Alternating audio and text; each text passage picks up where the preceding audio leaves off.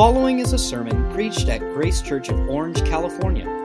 Join us now as we go verse by verse through God's inspired, inerrant, infallible Word. Well, we have been taking an up-close and personal look at real Christianity in Romans chapter 12. What lives transformed by Jesus look like? What does it look like to live the gospel? And so today we're in Romans 12, 14 to 16, and we're going to see a picture of courageous love, and how Jesus calls for and enables courageous love in His church. So if you're able, I want to invite you to stand with me. I'm going to read God's Word, and I'm going to read verses 9 through 16, give a little bit more of the context, but we'll be looking at verses 14 to 16 today. Privilege to open up the inspired, infallible, inerrant Word of God, the authoritative Word of God. So hear the Word. Let love be genuine. Abhor what is evil. Hold fast to what is good. Love one another with brotherly affection. Outdo one another in showing honor. Do not be slothful in zeal. Be fervent in spirit. Serve the Lord. Rejoice in hope. Be patient in tribulation. Be constant in prayer. Contribute to the needs of the saints and seek to show hospitality. Bless those who persecute you. Bless and do not curse them. Rejoice with those who rejoice. Weep with those who weep. Live in harmony with one another. Do not be haughty, but associate with the lowly. Never be conceited.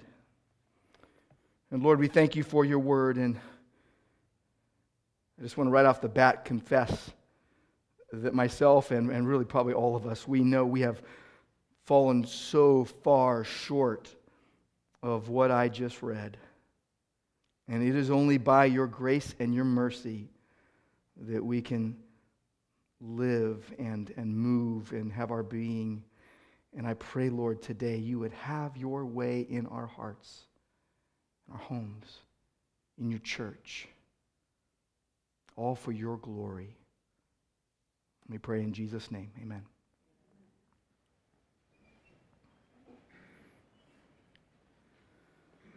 So you probably have all sorts of ideas in your mind when you hear the word courage and what that really means, what that really is. We're talking today about real courage. And I would just say to you today that real courage is in short supply. We live in a time when courage is routinely miscategorized and misapplied, and people are called courageous for doing something that they will be congratulated for by the majority. They will be applauded by many people, and they're called courageous. But it takes no courage to go with the flow. We live in a time even where it's easy to join a crusade and to align with like-minded individuals and to shun those you disagree with a click and a swipe. And often we think after we've done that, we have done our Christian duty. And we are really mistaken. Real Christianity is marked by courageous love. And it's going to be essential for us to understand this because it's essential for us to accurately live the gospel and trust God to produce the outcomes that He intends as He works in and through us for His glory. How the outworking of the gospel message that's been explained in Romans chapters 1 through 11. In fact, you can sum that up in 3 words. Jesus saves sinners. And you can sum chapters 12 through 16 up in 3 words. Sinners serve Jesus. Jesus saves sinners. That's the first part of Romans. And then you see what it looks like for people to serve Christ. What does it look like to live the gospel? Now, what would it look like if you were courageously following Christ? I mean, would you fight with wild beasts? Would you slay giants? Would you conquer kingdoms? Would you rebuild walls? What would you do? And I think we all know that it looks a lot more mundane than that. It looks a lot more simple, a lot more regular, a lot more daily, a lot more ordinary. But it is supernatural to live courageously following Jesus. Believers are called to love in a courageous way. That you are called, if you're a believer in Jesus, you're called to be bold and to think through your actions and push through the tendency that we all have to not do what is required because of the fear of man. I mean, all through redemptive history, God has called for courage in His people. You see, Moses and Joshua and David and Solomon and others were told, and this was the Old Testament phrase, be strong and courageous. Be strong and courageous. And it was always in light of unspeakable odds. But the assurance that always came with that was, because I, the Lord your God, is with you, or am with you. I'm with you. Because God gives His people the assurance that He is with them. So you can be strong and courageous because God is going to give you strength. He's going to fight for you. He's going to lead you and guide you and protect and provide. Joshua was to lead the people after Moses exited the scene, and he was not to be timid because God was with him. And over again, God is assuring His chosen servants, I'm with you. In the Gospels, Jesus reminds His disciples 7 different times, and the phrase in the New Testament is, take courage. Take courage. To be encouraged and strengthened to do what pleases God against all odds. So here's Peter walking on the water to Jesus. Here's Paul walking by faith in the midst of persecution. Paul says in 2 Corinthians 5, we're always of good courage. We walk by faith, not by sight. But the common denominator in all of it is that the Lord Himself was with His people and was to be the object of their God-given, God-sustained faith. As a believer, you're to keep your eyes on Jesus and not fear outward opposition. That is key. That as you live this life, trusting Jesus Christ, who saves you from sin, that you trust Him as you serve Him. As we saw, all who believe in the finished work of Christ, all that believe the gospel, all who trust Christ's sacrifice for sin, they yield themselves fully to Him. On a daily basis, it's a continuing thing. Lord, my life is yours. Lord, your will be done. Lord, I can't do this. I can't do anything apart from Jesus. I can do all things through Christ who strengthens me. That should have a trickle-down effect into all the areas of our life. We know, most of us would be like, well, then I'm an abject failure because this week it didn't trickle down. I stopped the flow. I didn't obey. I don't feel courageous. I know it's supposed to show out in my relationships. I know it's supposed to show out in my attitudes and in the way I live. I know it's supposed to show out in the body of Christ and with unbelievers, right where the rubber meets the road in the Christian life. But I guess I'm an abject failure because I haven't really been very courageous this week. And here's the way it goes. Where others faced wild beasts and giants and enemies in the land, that same courage for a believer, knowing that God is with you, is to be applied as you really navigate and battle your propensity to wander away from the Lord, your propensity, your proneness to go away and not obey, and as you navigate with those who perpetuate evil. Because real Christianity yields itself to God. It surrenders itself to God. It bows before the sovereign Savior of the universe under the mighty, omnipotent hand of God with real people by their side. You don't do it alone.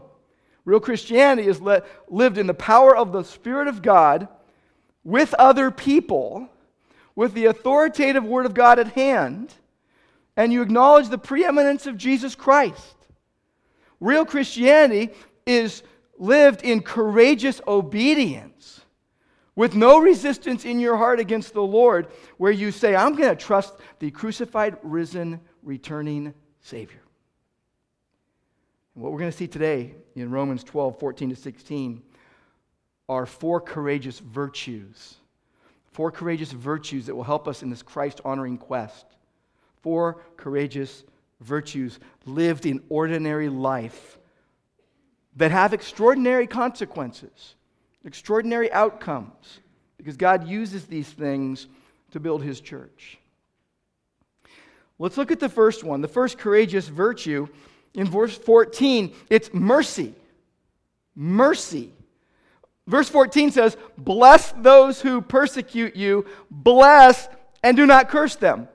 So right off the bat, you're being told to do the exact opposite of what you want to do. Like, wait, you just cursed me? We're taking this outside. To bless means to invoke God's blessing on them. And it calls for a habitual action here. You're to continue to keep on blessing them. To curse means to invoke a curse upon them. And these are in the present imperative, and this is with a negative. It's forbidding the habitual action. It's saying, stop cursing those who persecute you. The very thing you want to do, stop doing it. The attitude of believers that we are to have for those who persecute us and oppress us is to be one of blessing, not cursing. When you're facing a personal opponent, you're to bless him. Jesus said, love your enemies, bless those who curse you. We're to speak words of blessing. We're to speak gracious words. That's not the first thing that comes out of our minds sometimes, out of our mouths sometimes. We just don't do it. But see, we're not to respond with a vengeful spirit to get revenge, which is what we want on those who bully us. We want revenge, but because of our faith in Jesus Christ, we are to speak to and treat people kindly. Not just treating those who treat you kindly, but those who persecute you, treat them kindly. That's the hardest thing to do in the whole world, isn't it? Can we be honest? It's the hardest thing to do in the whole world. To have mercy. There's an interesting play on words here with verse 13 and verse 14.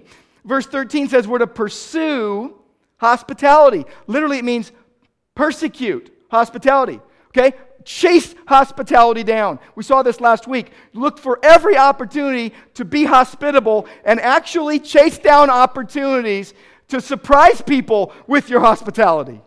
Not just when you're asked, not just when you see the name on the list, but you're like looking around because you're aware of people's needs and you are observant and you're like, I'm going to go help them.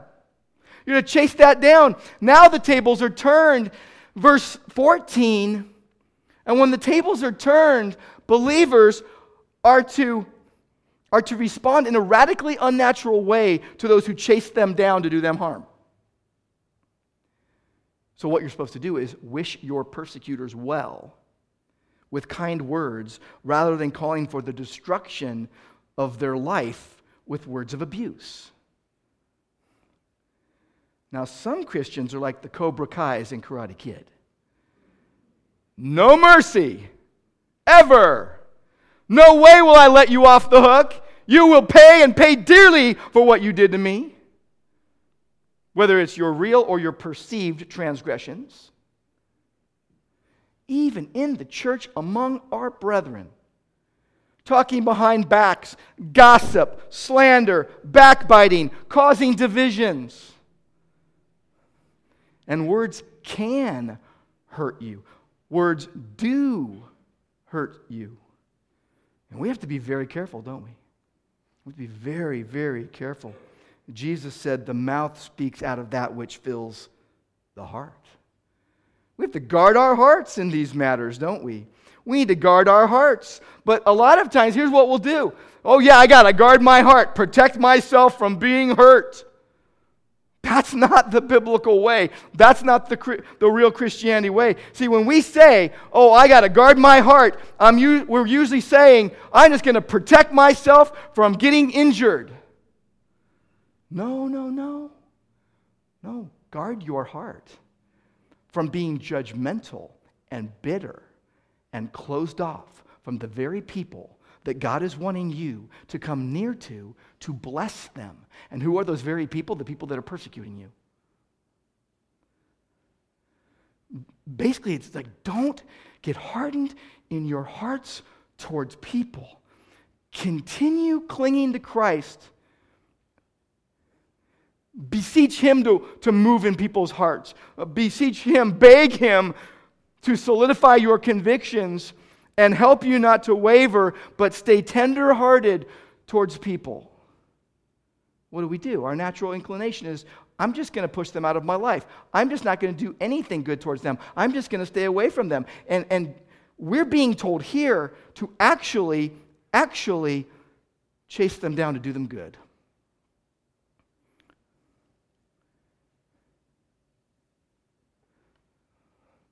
Ask yourself, how has Jesus changed my heart? How has the gospel transformed me? Why is it so easy for me to be vengeful? What encourages me to be merciful? For me, it's knowing that the Lord is merciful. Lamentations 3 tells us God's mercies are new every morning. His faithfulness is very great. We need God's mercies every day. Jesus said, "Blessed are the merciful, for they will receive mercy." They will be shown mercy. That's the hardest beatitude. We're told that God is rich in mercy. This is why He sent Jesus to die for our sins.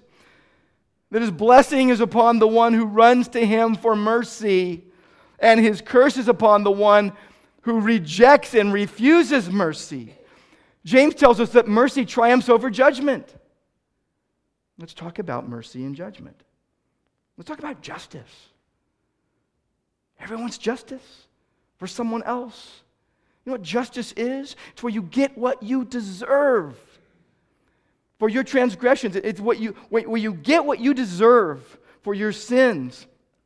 Do you know what mercy is? It's where what you deserve is held back from you. That the wrath of God against our sin is held back from us in Christ because Jesus took it at the cross and God drew us by His mercy and grace, and we responded to the gospel message and believed in Jesus Christ. Justice pays back wrath. Mercy holds back wrath. And all who come to know Christ, all who come to Christ by faith, they are kept by Christ because of His mercy. Do you realize that even now, the wrath of God against your sin, believer, is held back because of the shed blood of Christ? I've said this so many times, but if you refuse Christ, your sins are on you. You're under the wrath of God.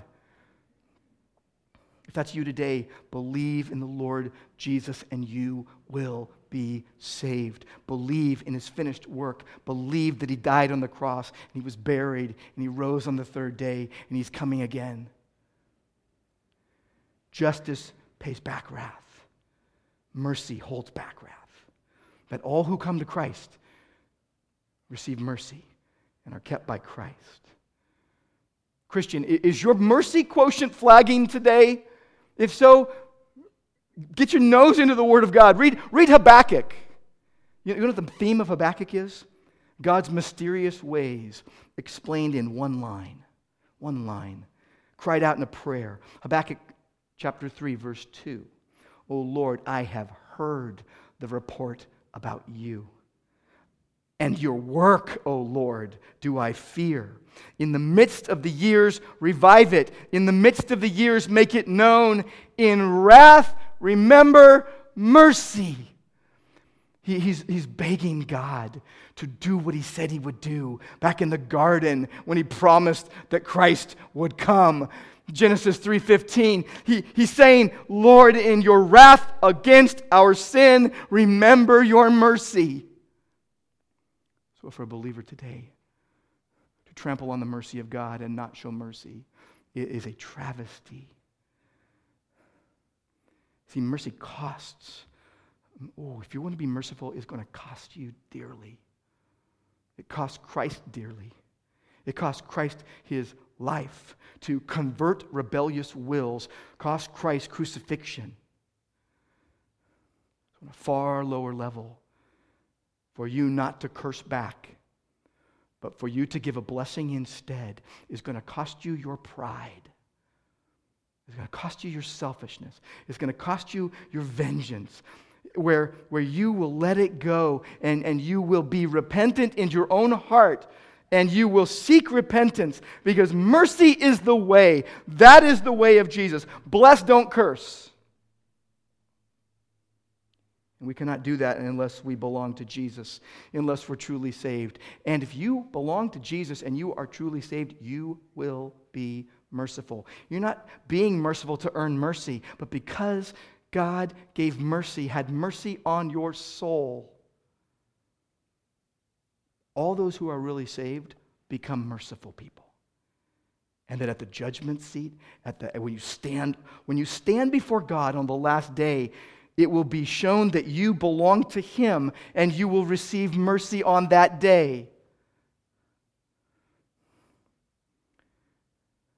It's a courageous virtue modeled by God. Our merciful God creates merciful people by His mercy. If you are merciful today, if your heart is tender, if your heart can actually get to the place where you bless instead of curse, praise God for His mercy upon your life. Now, the next courageous virtue is in verse 15, and it is empathy. Empathy. We move from mercy to empathy. Look at verse 15 with me. Rejoice with those who rejoice, weep with those who weep. Probably the most well-known verse in Romans. If you start with rejoice with those who rejoice, everybody can finish that sentence. And weep with those who weep. It presupposes that a lot of both are going on. A lot of people are rejoicing, a lot of people are weeping. Rejoice and weep, celebrate and lament. We rejoice over lots of things. You get married, you have a baby, you get a new house, you get a new car. Someone gets saved. Somebody repents. This is happy, this is exciting. Yes, often we will misapply it, we will misunderstand it. Some people rejoice in the wrong things, some people weep over the wrong things, but there is a biblical rejoicing and a biblical weeping. Look at the first phrase, rejoice with those who rejoice. That comes first. Old Testament, a lot of rejoicing. Isaiah 66:10, rejoice with Jerusalem, be glad for her, all who love her, rejoice with her joy. This is rejoicing over Jerusalem's restoration because of the grace and mercy of God. You see the New Testament, you've got rejoicing at the birth of John the Baptist. You've got rejoicing that your names are written in heaven. There is rejoicing before the angels of God when a sinner repents. You've got rejoicing in the return of a wayward son. You've got an Ethiopian eunuch getting saved and rejoicing. You've got rejoicing at hearing about people getting saved. You've got Gentiles rejoicing and magnifying the Word of God. You've got rejoicing in being encouraged. You've got rejoicing in hope, rejoicing in the truth, rejoicing at the proclamation of Jesus. Even Paul, he says in Philippians 2:17 and 18, I'm rejoicing if I'm getting poured out and spent. He says, even if I am being poured out as a drink offering upon the sacrificial offering of your faith, I am glad and I rejoice with you all. You should be glad and rejoice with me. We see in the Bible rejoicing in the Lord, even rejoicing in suffering, because we know that it builds endurance and perseverance. We are told to rejoice always. We will even rejoice in the marriage supper of the Lamb, Revelation 19:7. But we know clearly what we are not to rejoice in. 1 Corinthians 13:6 says, do not rejoice in unrighteousness. Don't rejoice in evil. We're to rejoice with those who rejoice, if they're rejoicing in the right things. Right? This is the toughest thing. There's a reason why this is first. Rejoice with those who rejoice. Because learning to rejoice with the rejoicing is harder than weeping with those who weep. Chrysostom said this. This is first because rejoicing is more difficult. We will shed sympathetic tears with the suffering, but we will envy and compete with those who do well instead of rejoicing with them. I mean, think about our propensity to be jealous over other people's joy, and then we celebrate their misfortune. The only counteraction to that is to confess our own sins and confess our own selfishness. Think about it. Sin generates weeping and mourning and lament. Salvation generates rejoicing and celebration and gladness. Think about the relationships in the faith among believers in Jesus Christ. This is an imperative here. You rejoice with those who rejoice, you weep with those who weep. And they're concrete indications of courageous love in the body of Christ. Look at that phrase, weep with those who weep. The psalmist said it well, Psalm 30, verse 5, for his anger is but for a moment, and his favor is for a lifetime. Weeping may last the night, but joy comes in the morning. But as we all know, the weeping doesn't always just last a night. And sometimes it's a season. Nehemiah wept. Job wept. Jeremiah wept. Jesus wept. Paul wept. Jesus said, blessed are those who weep. It's the one who weeps and mourns over their own sinful condition. We weep over sin and sinfulness. This whole idea of rejoicing and weeping with those who rejoice and weep is that you are other-oriented instead of self-focused, that you actually pay attention to those around you and your emotions get put aside, that you're not self-absorbed, that you're empathetic with joys and sorrows of others, that you share in the joy and the sorrows of others, that you truly do, that you regard their circumstances as more urgent than your own. It's like in the emergency room. You walk in, and my knee kind of hurts a little bit. Well, you're going to wait for a while because there's people with bigger needs. And that you look around the church and you go, wow, there are people whose needs are going to go before my own. I'm going to think of others as more important than me. This is what real Christianity does. It's live in the trenches with real people, with real issues, wielding the sword of the Spirit and trusting the Spirit of God and leaning on the one true God. Will you want a heart that empathizes and sits with people in their moment of need and claps with them when things go well? If you're going to weep with the weeping, though, you're going to need to learn to appropriately lament. Sometimes we get the impression that, well, everything should just turn out in ways where we look like we're happy and glad and celebrating. And because of the gospel, yes, you can take the worst situation and still praise God. But we can't pretend that lament and weeping is not a part of life. I went to go visit a friend in the hospital, and they had been crying. I walk in the room, and there's no way to hide it. I mean, the eyes were swollen and red. They saw me and paused. They're like, uh-oh, my pastor friend caught me crying. But the interesting thing was they weren't crying because of being in the hospital. They weren't crying because of their physical ailment. They were crying because of a relational issue that was really weighing them down. And they told me about what was going on. And it was, again, unrelated to why they were in the hospital. And I lamented with them. I heard the story and acknowledged the reality that, yeah, that would make anyone sad.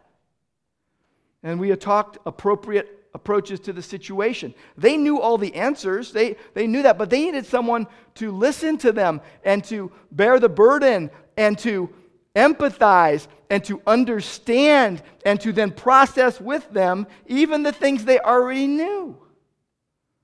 And what happened was, here's the thing, we talked, we read the Bible, we prayed, but here's the thing, the eyes were still red and swollen.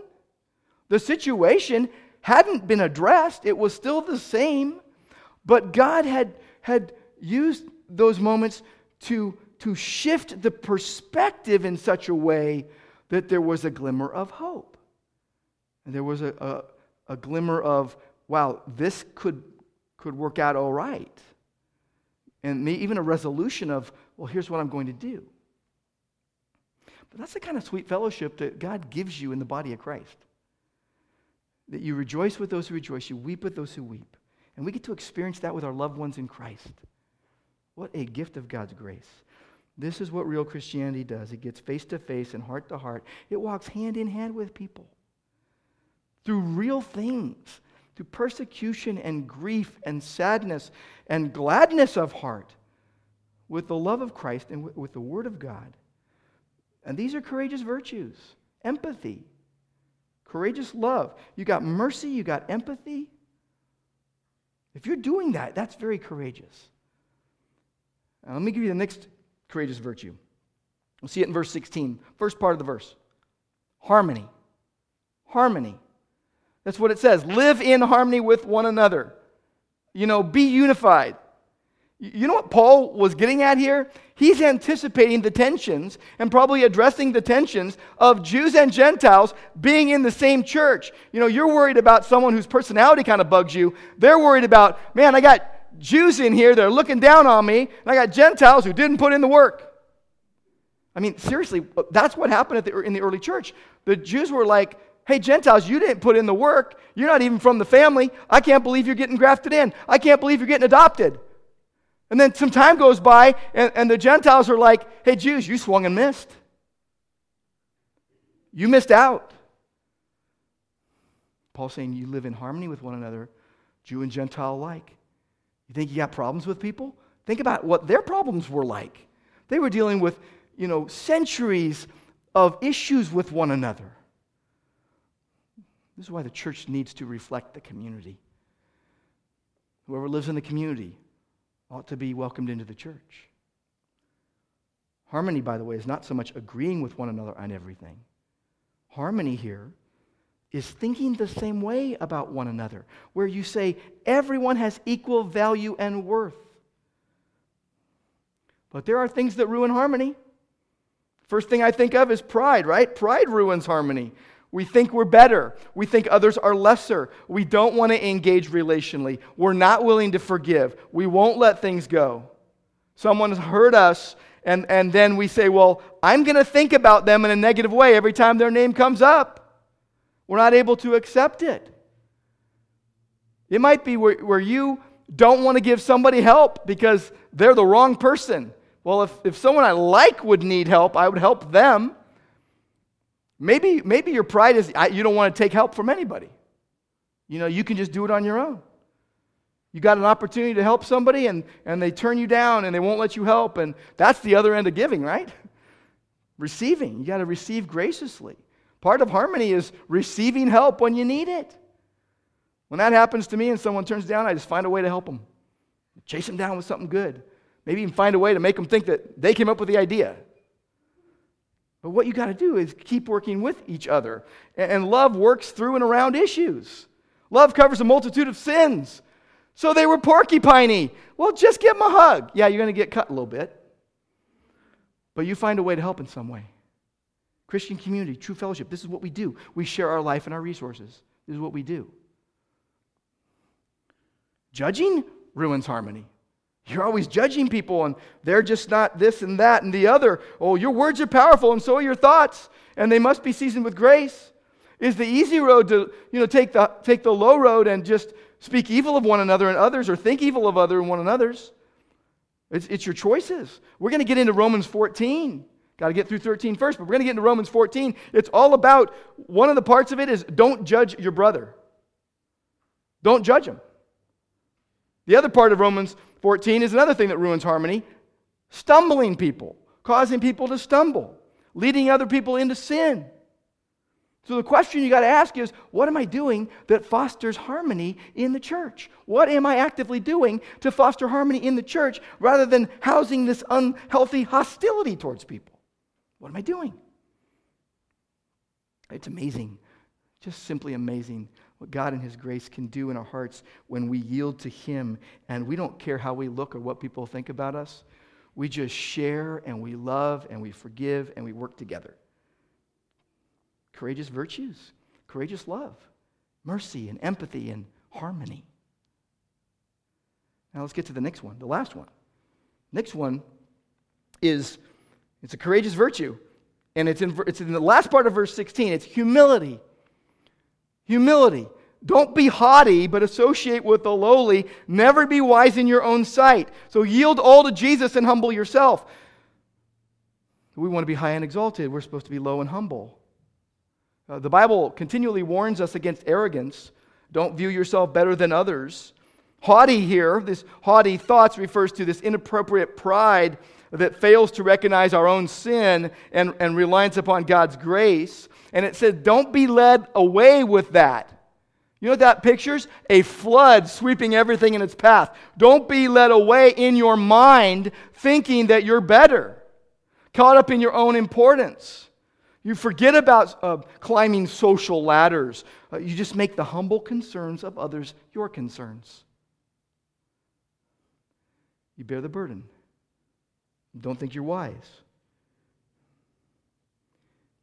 In Matthew 18, Jesus' disciples come to him. It's a well-known scene. But here's what they do. They come to Jesus and they say, who is the greatest in the kingdom of heaven? And they're not saying, hey, Jesus, you are. They're saying, which one of us can be? And he calls to them a child. And he puts him in the midst of them. And he says, truly I say to you, unless you turn, unless you repent, and become like children, you're never going to enter the kingdom of heaven. Whoever humbles himself like this child is the greatest in the kingdom of heaven. You mourn over your own sin. And you rejoice in God's mercy and grace. And it says associate with the lowly. It doesn't mean like you have a list and it's like, well, here's all the lowly people I'm going to help this week. Associate with the lowly is like give yourself to humble tasks. Give yourself to humble tasks. Be content with humble things. Proverbs 3:7 says, do not be wise in your own eyes.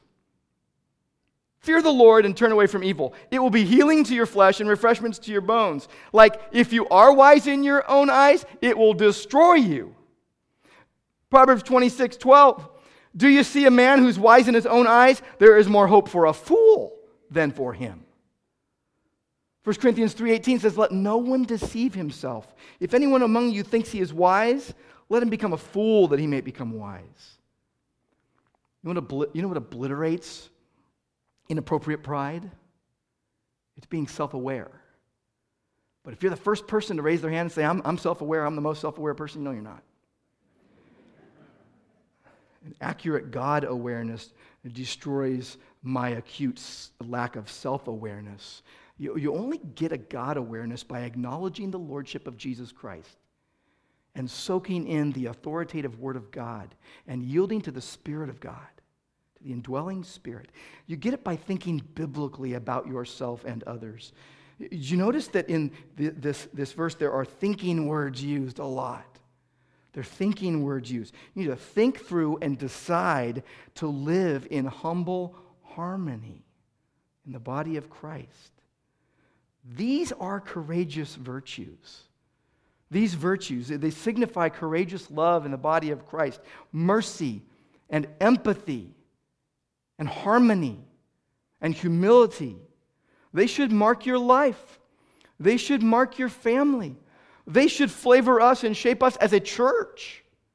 It takes courageous love to be a Christ-centered community intent on proclaiming the gospel and making disciples and sacrificially serving Jesus. It takes courageous love to say, we're going to do God-centered worship, not man-centered worship. We're going to do Christ-centered preaching, not man-centered preaching. We're going to be intent on God-dependent prayer. And we're going to seek gospel-changed relationships. And we're going to do multi-generational ministry where all ages are welcome. And we're going to honor Christ in our service. We're not going to put ourselves on a pedestal. We're going to be God-confident, though, as we reach out with the gospel. And we're going to be humble and bold in our leadership, and we're going to call each other to that. We're going to not be deterred by pain. We're going to not be deterred by danger. We're going to be brave, courageous. Now, in your life, you might say, well, people are telling me I'm too young or too old to be courageous the way that the world defines courage, or even the way the church sometimes defines courage.